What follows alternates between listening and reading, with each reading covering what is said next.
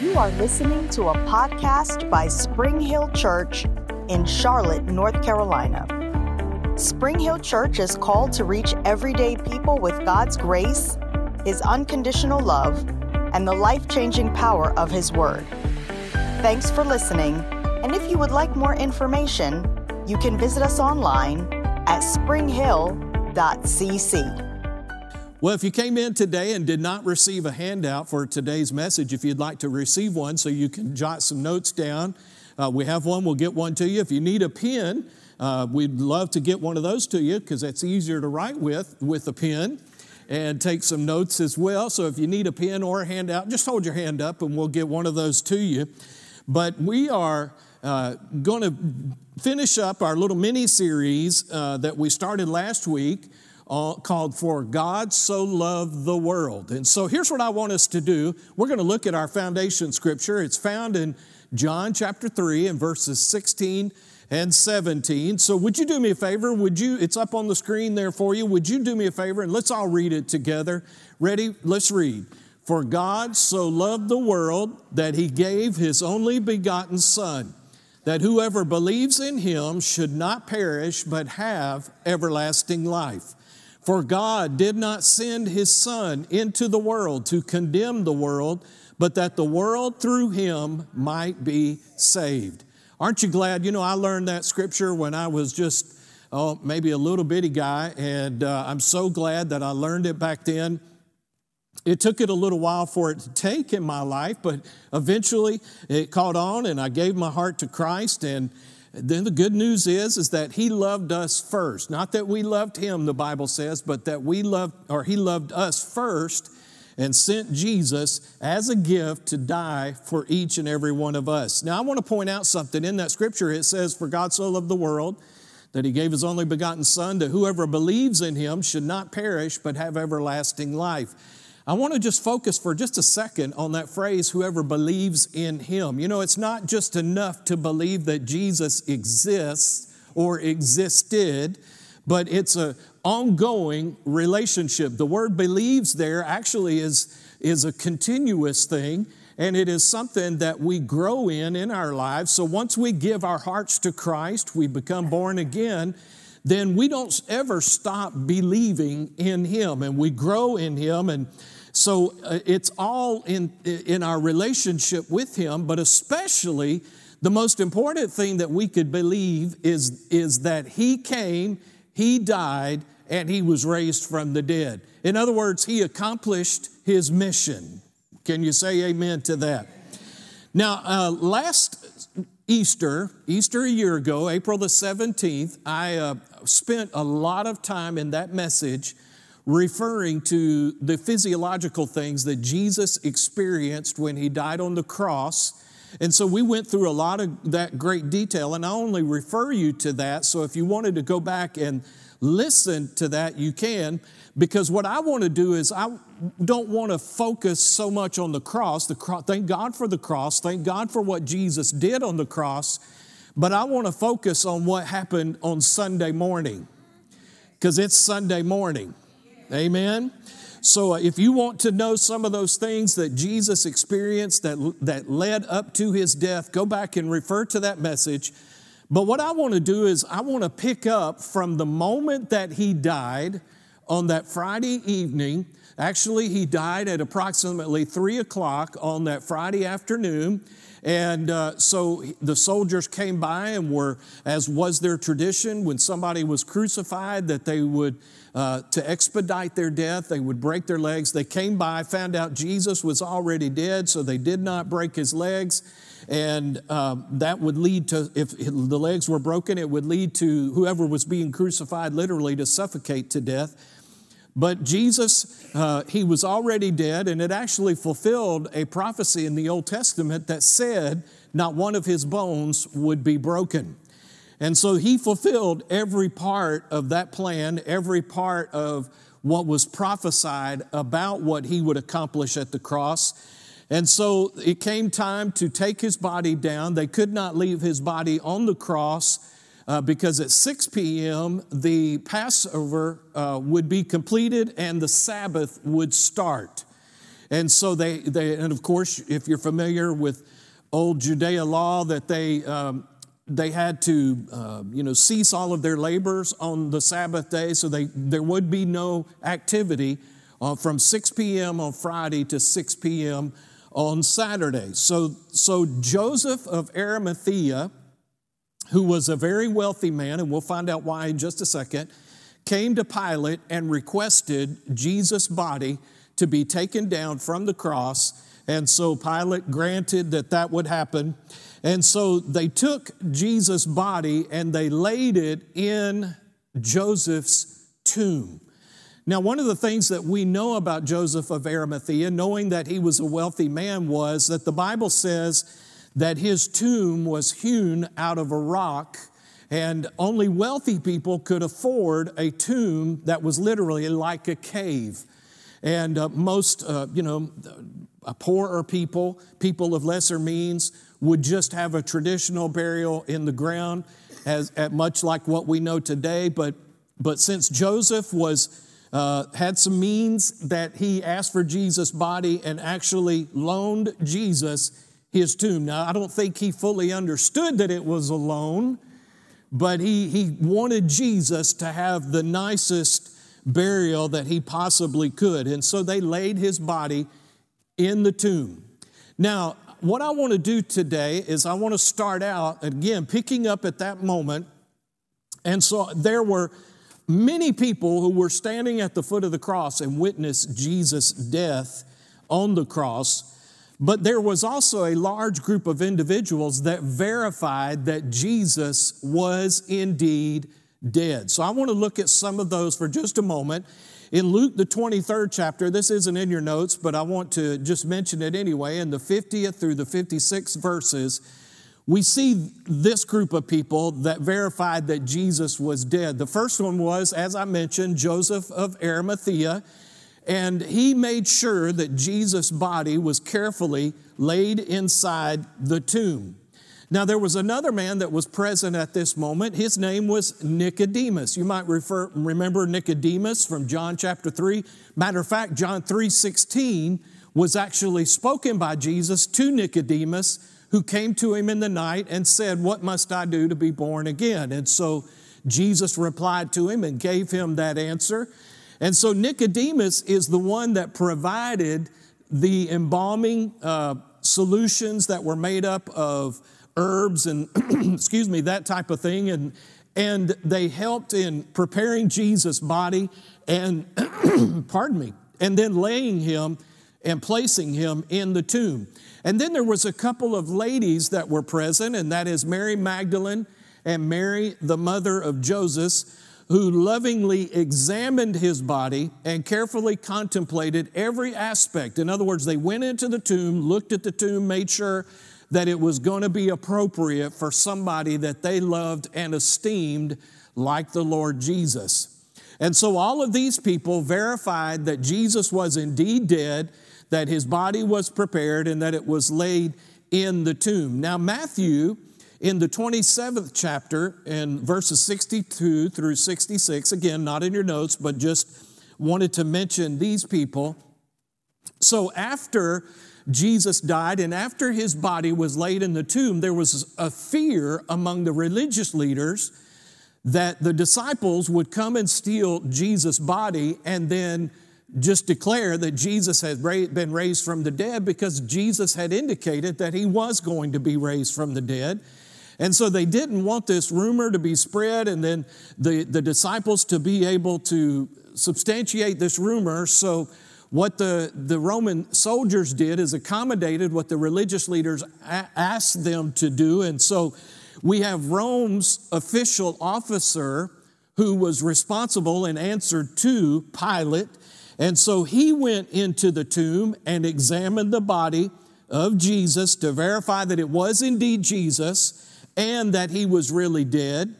And then all of the chief priests and elders came in on the heels of the Roman officer, and they entered the tomb, and they found out and looked upon Jesus' body and put an end to their worries that somehow he had survived and was still alive. And again, they wanted to make sure there was no possibility that Jesus would be able to get up. How many of you know I don't care how hard you try, but when that's what God's plan is, that's what's going to happen? Can I get an amen? And then the last ones to see Jesus' body dead were the Roman guards. And again, they went into the tomb. They checked the contents of the tomb because they wanted to know for sure that a body was there, because their assignment was to guard the body in depth, in shifts, and to make sure that the body stayed in place. So they didn't want to look foolish, in other words, and find out that there wasn't actually a body in there. So they went in and made sure that the body was there. And then following all of these people going in and determining that Jesus was indeed dead, they rolled the stone in front of the tomb, at the entrance of the tomb, and per Pilate's instructions, sealed the tomb. Now, what this means is that they put a piece of actually it was like a rope and a stamp on the tomb door or the stone, and then to the actual wall of the tomb itself. And if this string ever got broken, this rope ever got broken, then it was apparent that the tomb had been tampered with. So they put this seal on it after all of these inspections had been made. And so while the Roman soldiers watched, while the chief priests and elders watched, this seal was placed on there once and for all. And the purpose of the seal was twofold: to authenticate that Jesus indeed was dead, and therefore they could know that if there was a rumor of his resurrection, that it was not true. And so regardless of all of these efforts to secure the site and to keep Jesus inside of the grave, it was impossible for death to hold him. Now let's look at Acts chapter 2, verses 23 and 24. This is referenced on your notes, but look at this. Peter preaching in his sermon in Acts chapter 2 on the day of Pentecost, he said this man's destiny was prearranged. This is the Passion Translation. For God knew that Jesus would be handed over to you, referring to the religious people, to be crucified, and that you would execute him on a cross by the hands of lawless men, talking about the Romans. Yet it was all part of his predetermined plan. You know, the scripture makes reference that says if the devil had known what was going to happen, he would have never crucified the Lord. Thank God he wasn't smart enough to figure it out. Amen. So, but look at this, verse 24. God destroyed the cords of death and raised Jesus up because it was impossible. Say impossible. It was impossible for death's power to hold him prisoner. Hallelujah. So now I brought you up very quickly. We're now at sometime between 6 p.m. on Saturday evening and the early morning hours of Sunday. So what I want to do is I want to go to Matthew 28, and I want to look at verses 1 through 7. So I believe this is on your notes. So let's look at this. It says, and by the way, Matthew did not record this exactly in chronological order. So I'm going to read these verses, and then I'm going to move a verse and show you chronologically how it actually happened. So verse 1 says this: Now after the Sabbath, as the first day of the week began to dawn, Mary Magdalene and the other Mary came to see the tomb. Now verse 1 should have actually been placed in the text a little later, a couple verses down. So really, what we know as Matthew 28, of course, originally it wasn't written in chapter and verse, but it should begin in verse 2. So let's look at verse 2. And behold, there was a great earthquake. So what happened? Sometime between 6 p.m. on Saturday evening and the early morning hours of Sunday, and there was a great earthquake. Now the word great there in the Greek language, which is what the New Testament was originally written in, is the Greek word mega, meaning, anybody ever heard of the word mega? It means big, it means extreme. And so this earthquake was not just a little rumbling, this was a mega quake. And so it says, and there was a great earthquake. Now what happened? For an angel of the Lord descended from heaven and came and rolled back the stone from the door and sat on it. So sometime leading up to this point, life was breathed back into Jesus' body as his spirit and his body were reunited. And he was raised up not only from physical death, but from spiritual death as well. You know, I've mentioned to you before that there's great debate among religious circles as far as did Jesus actually go to hell? Well, the Bible says in Ephesians that he that ascended first descended. And so what I want you to understand is this: if he did not go to hell, you cannot go to heaven. So he did. He went to hell, paid the price for us, and then the words from heaven that God spoke caused life to come back into his spirit man. And he rose up and he conquered the powers of death, hell, and the grave. And his spirit was reunited with his body. And at that same time, there was so much power that erupted in that tomb, it caused a great earthquake to take place. And at the same time the earthquake was taking place, there was an angel of the Lord that descended from heaven that came and rolled back the stone from the door. And I like this, and he sat on the stone. Now, there are some debates, and you know, you can believe about this. I choose to believe what I'm getting ready to tell you, and that is this. The Greek language says that the angel actually made a chair out of the stone that was in front of the tomb. Now, this stone was not just a little thing. This stone was great. It was big. In Mark chapter 16 and verse 4, when the ladies arrived at the tomb, they noticed how big the stone was. So I want you to imagine something. An angel, it wasn't like Humpty Dumpty sitting on the wall. This angel made a chair out of that stone that was rolled in front of the tomb, and he sat upon it. So there's some debate there, but I believe that this wasn't an angel that's 5'6" like me.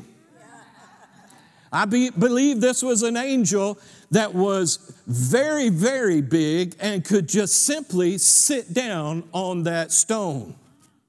Now I want you to picture that with me.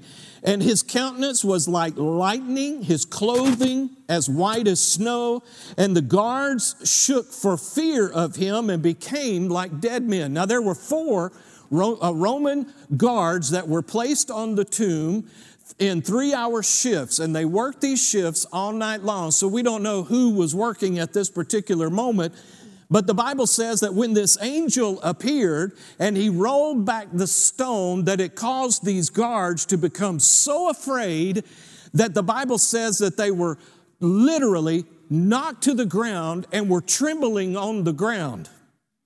Now, I believe that the power of God was so strong that they didn't just fall down. I believe the power of God knocked them down.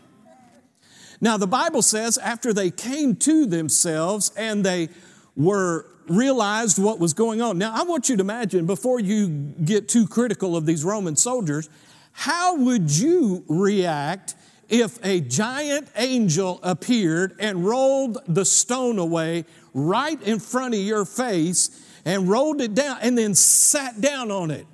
I don't know about you, but I might be quaking in my boots a little bit too. But what's interesting is it says that the angel, the guard shook for fear because of him and became like dead men. But look at this.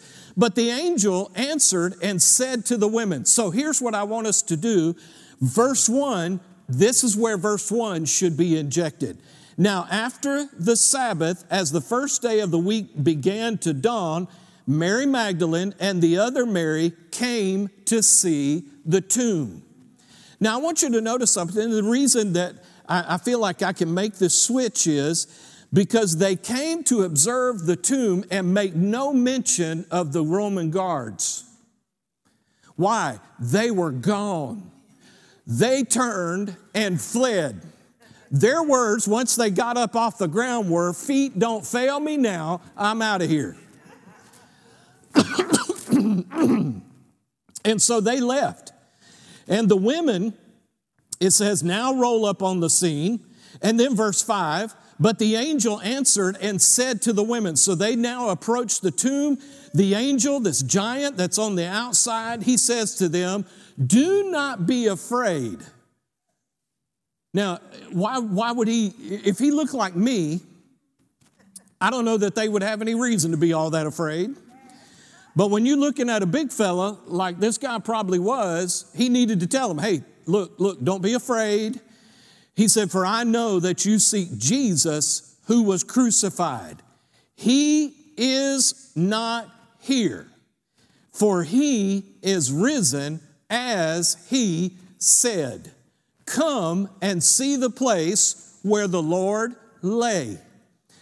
And then it says, and go quickly and tell his disciples that he is risen from the dead, and indeed he is going before you into Galilee. There you will see him. Behold, I have told you.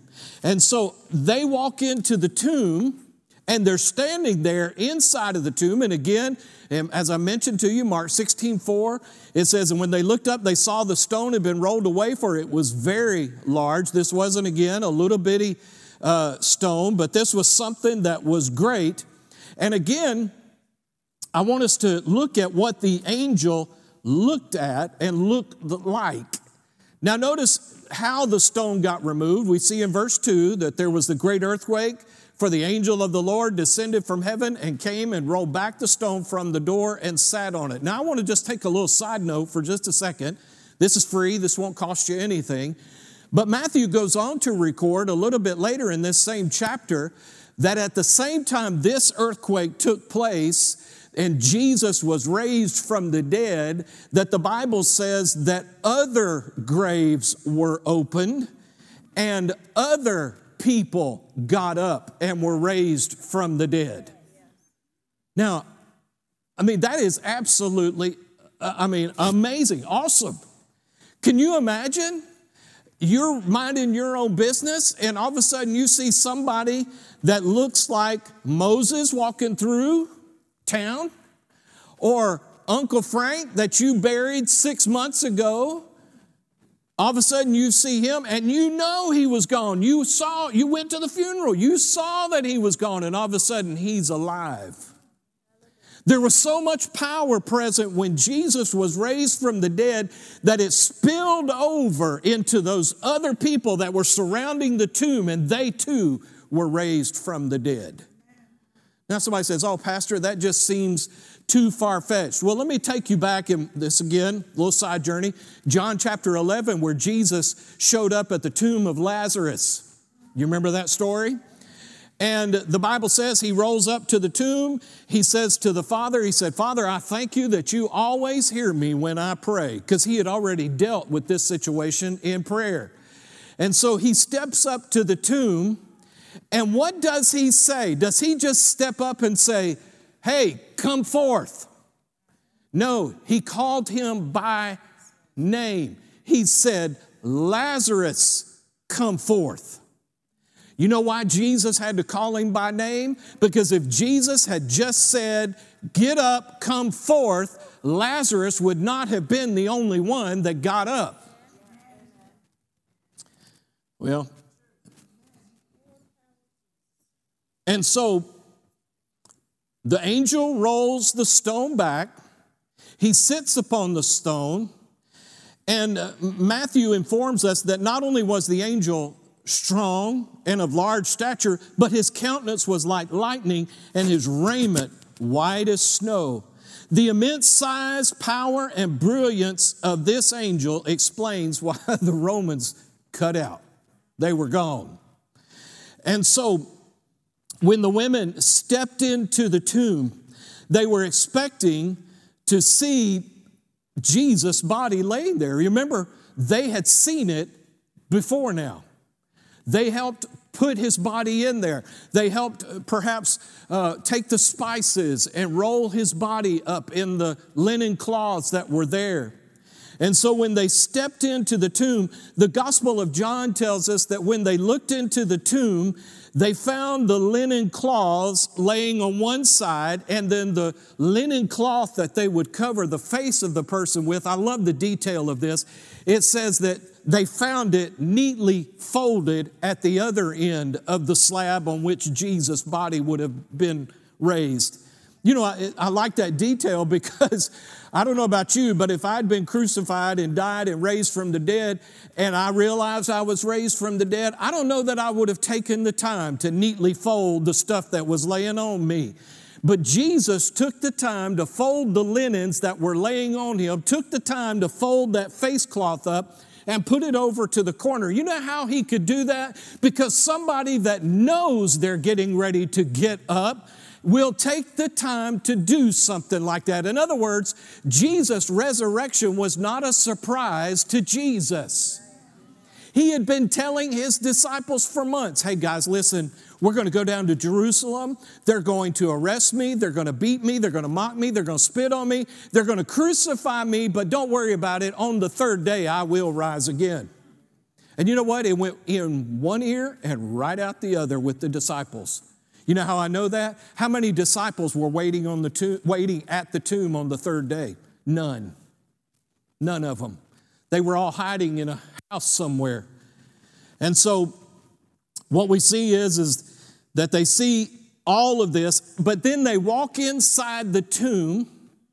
They see the slab where Jesus' body lay, and then looked over to the right side of the tomb and saw a second angel in the tomb, dressed in a long white robe, the Bible says in the Greek language, like a warrior. He looked like a warrior, a priest or a king, someone of importance. And the women didn't expect to encounter any of these individuals, the angel at the outside of the tomb and the angel inside of the tomb. And so when they walked inside the tomb, the Bible says that there was an angel that looked like a young man. And the reason that the Greek language refers to him as a young man in the Bible and makes note of that is the fact it shows us that there are no broken down, old, feeble, decrepit angels working for God. Aren't you glad? Because guess what? They're working for you too. But I want us to look at Luke chapter 24, verses 5 through 8. And it says this, the women, then as they were afraid and bowed their faces to the earth, they said to them, why do you seek, both angels, the angel that was outside and the one that was inside, now both are talking to them. And it says, why do you seek the living among the dead?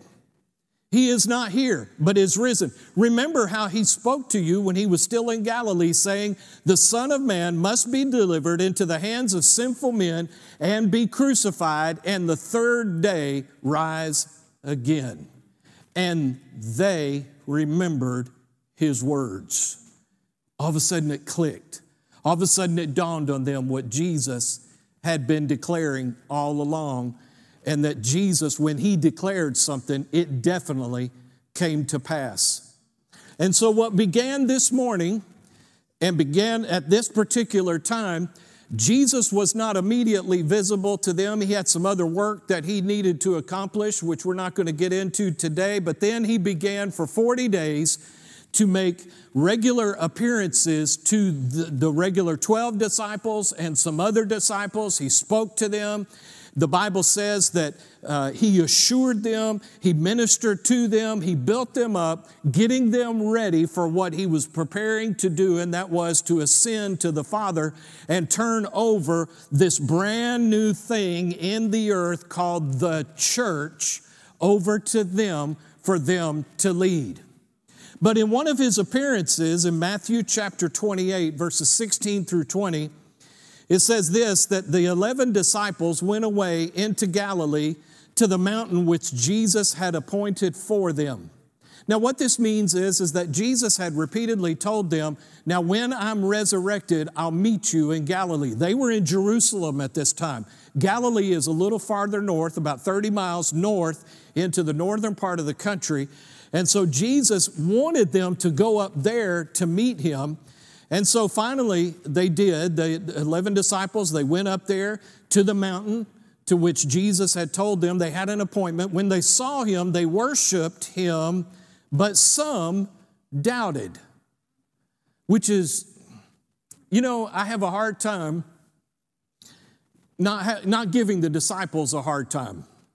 What do I mean by that? How can they doubt that he's alive? He's standing right there in front of them.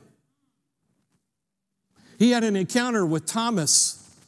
You might remember Thomas, called Didymus, where Thomas had made a comment to the disciples prior to Jesus' appearance to him, and he said, hey, listen, guys, I'm not going to believe unless I see the nail prints in his hands and the scar in his side where he was pierced. And somehow, by the Holy Spirit, Jesus knew that those words had come out of Thomas's mouth. So a little while later, when Jesus appears to them, he looks over at Thomas and he says, hey, Thomas, blessed are those who have not seen but yet believe. But I'm going to help you out, my paraphrasation. He said, here, take your finger and put it into the print in my hands. Take your hand and thrust it into my side. And don't be doubting, but believe. So again, I have a hard time not being tough on the disciples. But then the Lord, he comes back to me and he says, well, I tell you to do the same thing. I tell you certain things in my word, and yet you doubt those things. So I can't be too tough on the disciples, because I have a tendency, as we all do, to wrestle with doubt anyway. But Jesus went on to say in verse 18, and Jesus came and spoke to them, saying, all authority. Say all authority. Does that mean half of it? Does that mean a third of it? Partial? No, it means all of it. All authority has been given to me in heaven and on earth. Go therefore and make disciples of all the nations, baptizing them in the name of the Father, the Son, of the Holy Spirit, teaching them to observe all things that I have commanded you. And lo, I am with you always, even to the end of the age. Hallelujah. Once again, I'm here to declare to each and every one of us, Jesus is not laying in a tomb somewhere over in Israel. Jesus is alive. He's alive in me. He's alive in you if you've been born again, and he will live forevermore. Praise God. Now, I want to give you, and by the way, as I was preparing this message, I really struggled, because how do you talk about such an event as that we celebrate on Easter Resurrection Sunday? How do you talk about an event like that in just 45 minutes? You can't. I started out with about 20 pages worth of notes, and I had to just keep whittling it down and whittling it down and whittling it down, asking the Lord for his help, asking the Holy Spirit for his help. Please, Lord, just show me. Because here's the thing, and I've shared this with you before. As a Bible teacher, I have a tendency to prepare too much, because I want everybody to get the revelation from the Word of God. And what I have a tendency to do is over-prepare. Because here's my greatest fear, if you will, as a Bible teacher, is I'll run out of things to say. Well, if you've been around our church for any period of time at all, you've been on our Bible studies on Wednesday nights, I never run out of stuff to say. So I don't know why that's in my brain. But anyway, I was able to whittle this down, and I want to give you 10 reasons for the resurrection today. 10 reasons. So I want you to write these things down. I'm going to go through these fairly quickly and make a little bit of commentary. Okay, but I want you to understand that with every one of these things that we're talking about, that without the resurrection, it's not possible. Okay, so here's number one. Here we go. Ready? Write this down, please. On the cross, Jesus died spiritually, but God raised him from the dead so that you could receive new life. New life. You need to understand something, folks. You, as a born-again Christian, you are not just a whitewashed, cleaned up person. You are a brand new person that did not exist before you gave your heart to Christ. You're not renovated. You're not fixed up. Now, we're in the process of becoming more Christ-like, but I want you to understand something. You are not a fixer-upper project that God just took on. No, you were a made new project that God took on. He said, here's what I'm going to do. I'm going to start from scratch. I'm going to get you born again, and then we're going to begin to work on the rest of you. So Jesus was raised from the dead so that you and I could receive a new life. Here's number 2. On the cross, Jesus became guilty for you, not with his sin. Jesus never sinned. He was perfect. But he became guilty for you and for me with our sin, but God raised him from the dead so that you could be declared innocent. Hallelujah. Anybody, now I'm not going to really ask for a show of hands because I don't want to incriminate myself or anybody else, but anybody ever been to court for a traffic ticket or anything like that? And again, I'm not going to look at anybody. And you had the judge throw it out and declare the case dismissed. I've experienced that before. That's exactly what happened in heaven when Jesus was raised from the dead.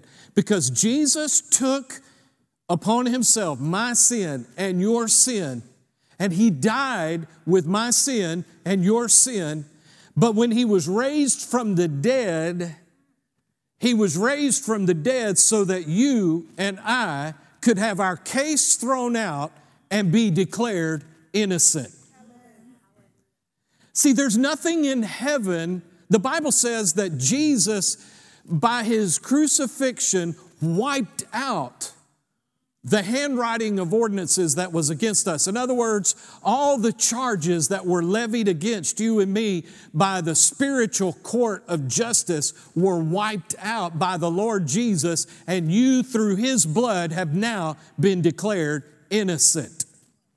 So don't let the devil beat you up over things in your past. That is gone. The things that you committed before Christ, you gave your heart to Christ, they've been forgiven, washed away, never to be brought up again. I thought I would get a little better amen than that, but hallelujah. So number 3, on the cross. Anybody ever done something that you were ashamed of? Okay. On the cross, the Bible says that Jesus took your shame. Now I want you to imagine this, and I want you to picture this in your thinking. Forget some of the religious images and paintings and artwork that we've seen about the crucifixion of Jesus. Jesus was absolutely naked, had no clothing. He didn't have a loincloth on or, a robe kind of halfway wrapped around him. He was absolutely naked while he was on the cross. This is a 33-year-old man who had always conducted and carried himself in a way where he was modest, he was careful in how he displayed and carried himself. And for the first time in his life, the soldiers took the clothes off of him and nailed him to that cross and hung him on that cross absolutely stark naked. Don't you know he had to have been embarrassed and ashamed? And then on top of that, he's bearing the shame for sin that he did not commit. Why did he do that? He did that so God could raise him from the dead so that you could be free from shame and you could hold your head high. Yeah, we're aware of what we did. We're aware of our faults and misgivings and those types of things. But praise God, because Jesus did that, you and I can hold our head up, especially before our Heavenly Father, because we have no reason to be ashamed before Him. Because He took that shame off of us so that we, not out of pride, not out of arrogance, because it certainly was nothing that you and I did, but simply because of what Jesus did for us, you can hold your head up high. This is a good one. Number 4, on the cross, you'll remember, Jesus cried out and he said, Eli, Eli, sabachthani, meaning, my God, why have you forsaken me? For the first time in his eternal existence, Jesus experienced separation from God. Now you got to imagine, he never was separated from God in 33 years of living on this earth, but all eternity past, Jesus has always been. And he was always united with the Father in everything that he was, everything that he said, everything that he did. And for the first time on the cross, he was separated from his heavenly Father because of your sin and my sin. And he died separated from God. But God raised him from the dead so that God would never leave and forsake you. Hebrews 13, chapter 13 and verse 5, the Bible says, my God will never, ever leave you or forsake you. I know there are times when it feels like God's a million miles away, but are you going to believe how it feels at that moment, or are you going to believe what the Word says? The Word says He's right there. He is your ever-present help in a time of need, even when you don't feel Him close by. Number 5, on the cross, Jesus took the disrespect and dishonor of men.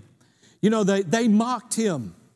The Bible says that the Roman soldiers took a reed, and it was supposed to be a symbol of a king's staff. And the Bible says that they would walk up and take that reed and slap Jesus in the face with it. The religious leaders, when they arrested him and took him to the chief priest Caiaphas' house, they would slap him and say things like, prophesy, O man of God, and tell us who slapped you. Mocking him, disrespecting him. And by the way, he did nothing to deserve any of this. But they disrespected him, they dishonored him. Why? So he could take the disrespect and dishonor off of us. On the cross, Jesus took the disrespect and dishonor of men, but God raised him from the dead because and so that you could receive the honor and respect of God. And let me tell you something, brothers and sisters, when you have the honor and the respect of God, let everybody else lump it. You know what I'm saying?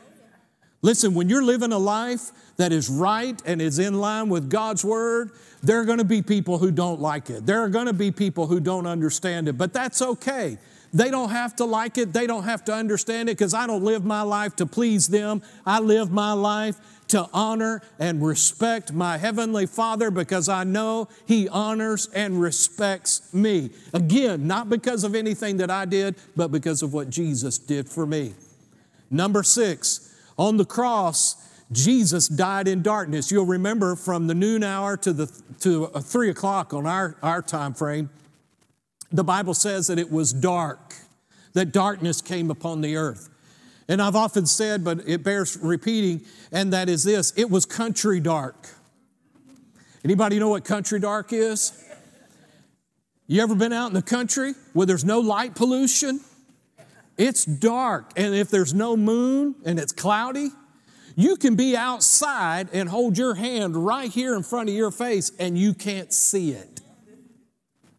And the Bible says that when Jesus was hanging on the cross from that noon hour to the 3 o'clock hour, there was complete and total darkness on the earth while He hung there.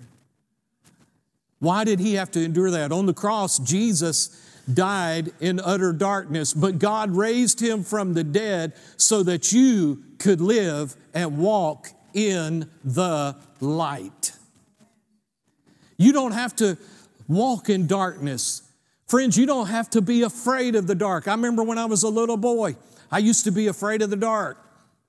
I remember when one of my chores was carrying the trash outside. And this was back in the day, you know, when you had paper bags. You remember paper grocery bags? And That's what my mom would put our trash in, and our trash can outside was in the backyard behind this shed that we used to have. And we had one of those porch lights on the back of the house that had one of those yellow lights in it. You remember the yellow bug lights? And they only lit so far. But out behind that shed, it was dark. And we kind of lived out on the edge of town a little bit, and so it was almost country dark back there behind that shed. So what I would do is I would get that storm door. I'd have that paper bag under my arm like this. I'd stand there. I'd build up the nerve. I'd hit that door handle on that storm door. I would run. I would slam dunk that bag into that trash can, and I would be back before that storm door ever shut. Because I didn't want to be out there in the dark that long. But friends, let me tell you something. Because Jesus died in the dark, you and I live and walk in the light and have no reason to fear the dark. And I don't mean literal darkness. I'm talking about spiritual darkness as well. Here's number 7. On the cross, Jesus died as in obscurity. In other words, there was not a big to-do made about his death in and among the city and the town. And yes, his disciples were there. They witnessed it and they saw it. But here's the thing. Jesus died in utter obscurity, but God raised him from the dead so that you could receive meaning and significance. You're important to God. You mean something to God. You mean something to the plan of God. And you have purpose and meaning in this life. Here's number 8. On the cross, Jesus took your sickness. Isaiah prophesied in Isaiah 53 verses 4 and 5 that he would take our sicknesses and bear our pains. Yet we did esteem him stricken, smitten of God, and afflicted, but he was wounded for our transgressions. He was bruised for our iniquities, and by his stripes we are healed. 1 Peter 2:24 just echoes it again. Peter just responds and says the same thing basically. Who in his own self bore our sins in his own body on the tree, that we being dead to sins should live unto righteousness, and by his stripes you were healed. On the cross, Jesus took your sickness, but God raised him from the dead so you could receive healing in your body. In other words, if there's no resurrection, there's no healing. But thank God there was a resurrection, and there is healing available to the people of God. Verse 9. Number 9, on the cross, Jesus took the curse.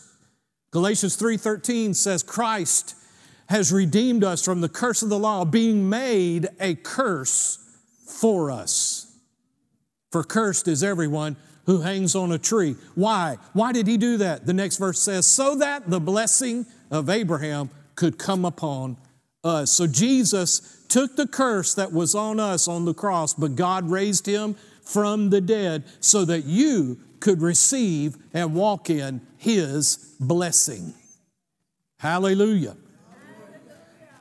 You're not an accident going somewhere to happen. You are blessed and highly favored. And I hesitate to even say that because it's become so clichéic in the church. How you doing, brother? Oh, I'm blessed and highly favored. Favored. No, I want us to understand when you stand up and you declare that I am blessed, what that means is there is an empowerment. There is something on your life that enables you to do something and be something that you would not be if that was not there. Number 10, on the cross, Jesus died on Friday as an everyday thief. Not that he stole anything or did anything of that nature, but if you'll recall, they crucified him with 2 other thieves.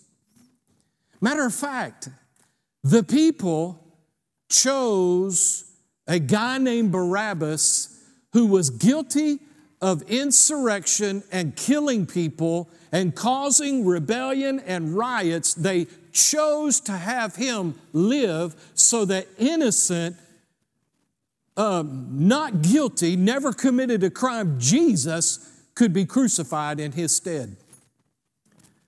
On the cross, Jesus died on Friday as an everyday thief, but thank God, God raised him from the dead on Sunday as a king for you and for me. I'm so glad Jesus will never ever be labeled a thief, a liar.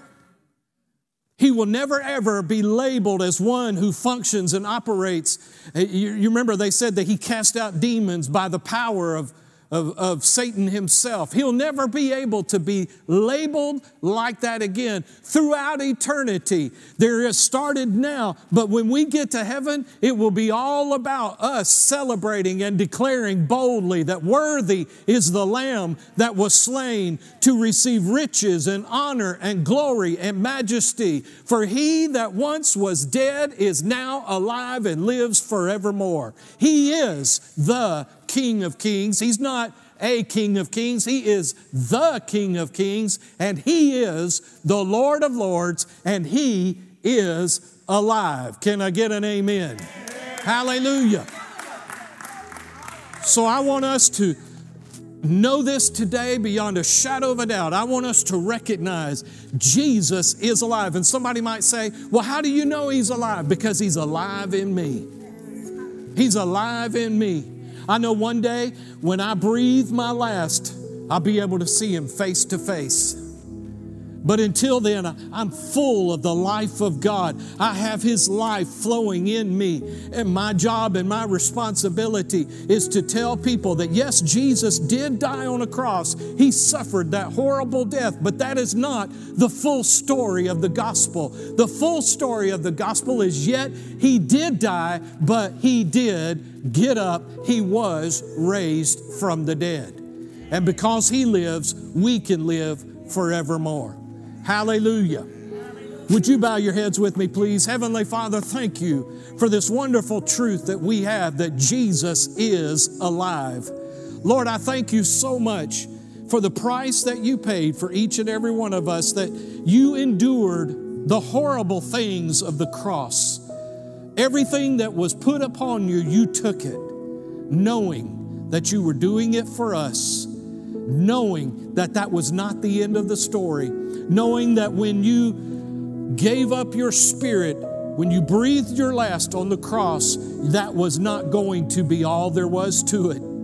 Thank God you knew what the plan was, that on the third day you would be raised from the dead. And so, Father, we thank you for that today. Thank you that Jesus is alive, and because He does live, we are alive too. In Jesus' name. Now I want to ask you, if you're here under the sound of my voice, you know, I believe I pretty much know everybody in the room. But if you're in the room today and you don't know where your relationship stands with Jesus, you don't know whether, if your heart was to stop beating just a few moments from now, God forbid, that you would spend an eternity in heaven. Maybe in the back of your mind, you've been dealing with guilt and shame, and maybe the devil's even lied to you and told you that God's mad at you, that He's disgusted with you. I want you to know something. There is nothing further from the truth. God is not mad at you. He's not always pleased with what we do, but He's not mad at us. He loves us. He loves us so much that He sent Jesus to pay the price for you and for me. And I want to invite you today, if you're here and you're not sure where you are in your relationship with the Lord, whether you've ever given your heart to Christ or maybe you need to recommit your life to Him today. You know, there's nothing wrong with doing that on a daily basis. Just declaring, Jesus, I'm yours. I want to invite you to do that today. God loves you. He cares about you. And as we read in the scripture at the very beginning, Jesus did not come into the world to bring condemnation. He came into the world to deliver, and one translation says to rescue us. So I'm going to invite you to do something with me. I'm going to invite you to just say this simple prayer with me. Say this, say, Heavenly Father, I come to you today, and I believe with all my heart that Jesus died for me. And I believe with all my heart that He was raised from the dead, Lord Jesus, come into my heart. I make you my Lord and Savior. Wash me in your blood. Make me clean and holy. I declare that you are the Lord of my life. I commit myself to you to live for you. Now I believe and I receive my forgiveness. Now fill me to the full and overflowing with the power of the Holy Spirit. Thank you for forgiving me. Thank you for cleansing me. Thank you for a brand new start. In Jesus' name, amen and amen. Thanks once again for tuning in to the Spring Hill Church podcast. We hope that you have been blessed by today's message. If you would like more information about the church, please feel free to visit us at springhill.cc.